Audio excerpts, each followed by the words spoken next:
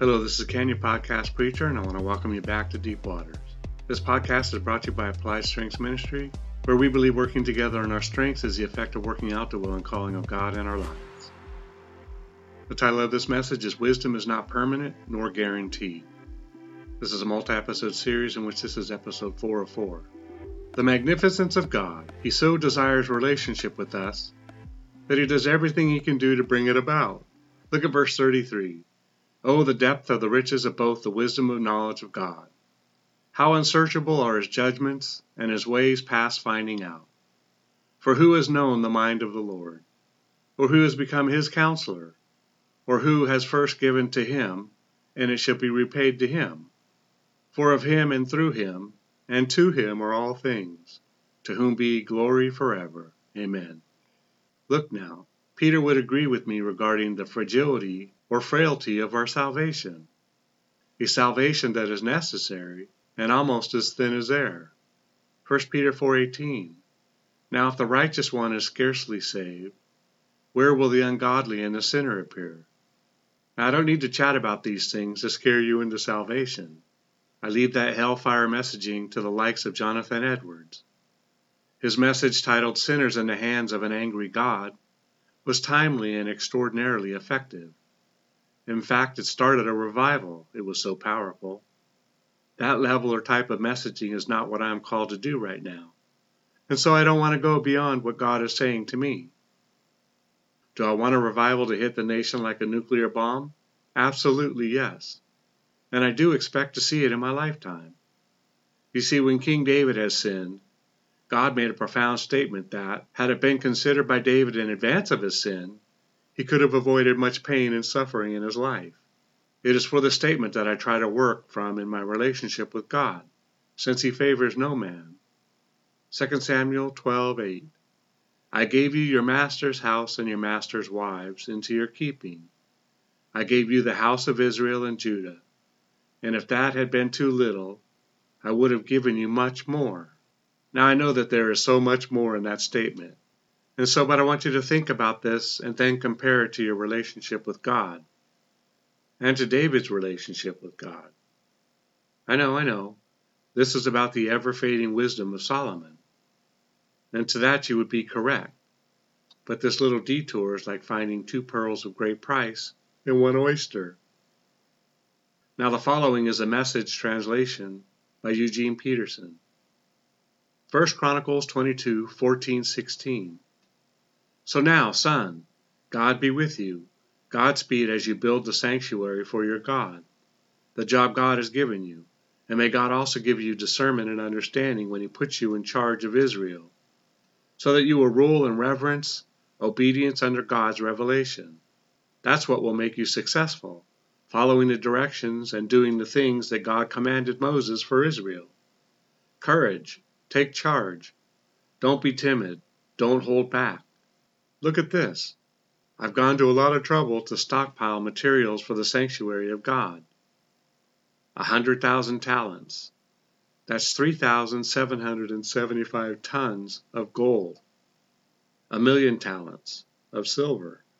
That's 37,750 tons of silver. Tons of bronze and iron. Too much to weigh. And all this timber and stone. And you are free to add more. And workers both plentiful and prepared, stonecutters, masons, carpenters, artisans in gold and silver, bronze and iron. You're all set. Get to work, and Godspeed. 1 Chronicles 29:3-5. Then David the king addressed the congregation. My son Solomon was singled out and chosen by God to do this, but he's young and untested, and the work is huge. This is not a place for people to meet each other, but a house for God to meet us. Now I got to break away from the scripture and point out that this is actually the description of the church. This is the purpose of the church. A house for God to meet us. That's why we don't invite the devil. Okay, back to the scripture. I've done my best to get everything together for building this house for my God. All the materials necessary. Gold, silver, bronze, iron, lumber, precious and varicolored stones, and building stones, vast stockpiles. Furthermore, because my heart is in this, in addition to and beyond what I have gathered, I'm turning over my own personal fortune of gold and silver for making this place of worship for my God. 3,000 talents of gold, that's about 113 tons, all from Ophir, the best, and 7,000 talents of silver for covering the walls of the building, that's about 214 tons of silver, and for the gold and silver work by craftsmen and artisans. And now how about you? Who among you is ready and willing to join in the giving? Okay, but wait. God stated to King David, and that if it had been too little, I would have given you much more. And to that I would say, then how do I get to the relational stage with God that this would become a reality for me? I know, this has to be continued in another message. Back to King Wisdom. What's the common denominator in this message? Serving other gods, of which we are openly doing in America. But now think of this. King Solomon had 700 wives, princesses, and 300 concubines, and it was his wives that turned away his heart. Now but wait. This is not about wives, but about this.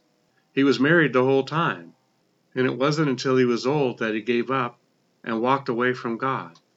1 Kings 11:4. What I'm saying is that even though we allowed people from other countries into America, and they brought with them their false gods and worshiped them on American soil, it wasn't until King Solomon started to build the altars for them that he was in trouble with God. No, it didn't help that he had married so many unbelievers, and one could say that it was only a matter of time. You see, we have reconstructed the altar of Baal in New York City not so long ago. But wait, there is so much more that we have done to slowly steer ourselves away from the heart of God. But it is going after other gods that draws a line in the sand, in my opinion. Do you want to know what it's like to live in a godless, that is, the one true God, absent from American soil society? All we have to do is nothing. Most all of the wheels are turning that will set the stage for God's absence from this country. I said this earlier in the message, and that is that there is a time whereby God will focus on the Jews again, and our time, that is the fullness of the Gentiles, will come. Can we not stay his hand for a minute? Is it too late? Have the false gods turned too many hearts away from God already? Is the love of many already growing cold? Matthew 24:12. And because lawlessness will abound, the love of many will grow cold. Can you not see that this is already happening? Luke 18:8. I tell you that he will avenge them speedily. Nevertheless, when the Son of Man comes, will he really find faith on earth? We couldn't believe that God had appointed Donald Trump for president, or that he could have handled COVID. Is faith already absent from earth? Look at what's coming. Matthew 24:22. For then there will be great tribulation, such as not been since the beginning of the world until this time. No, nor ever shall be. And unless those days were shortened, no flesh would be saved. But for the elect's sake, those days will be shortened. The more we push God out of this country, the more of a reality this becomes. Worshipping other gods is like committing adultery with God. Oh, it is so much more than that. But I just wanted to use a relatable scenario. But yes, it's at least that bad. Well, Ken, what must we do? What can we do? We do what he, that is God, asked us to do. End of story. 2 Chronicles 7:14. If my people who are called by my name will humble themselves, and pray and seek my face, and turn from their wicked ways, then I will hear from heaven, and will forgive their sin and heal their land. Listen, the Old Testament shows us how to handle altars and false gods. Not all of the leaders and the kings responded properly, but some did. All you have to do is just read about someone who really loved God and believe that this stuff is real and that leaving God for the fake stuff really offends him. And I would go so far as to say it really hurts him after all that he has done for humanity. And this is what we do to him. This is what we are right now doing to him. I suspect we crucify him with our actions and deeds 1,000 times a day. Well, that's it for today and for this series. Remember, it's not what you find wrong or disagree with regarding these messages, but what you can take away from it. Together we can do more to impact the kingdom than if we work alone. Let's flip the script and kill, steal, and destroy the works of the enemy, and create space for the light of life to shine through into people's lives. Plant a seed and click on the like and subscribe button. Let's build this ministry together. Thanks, and see you next time at Deep Waters.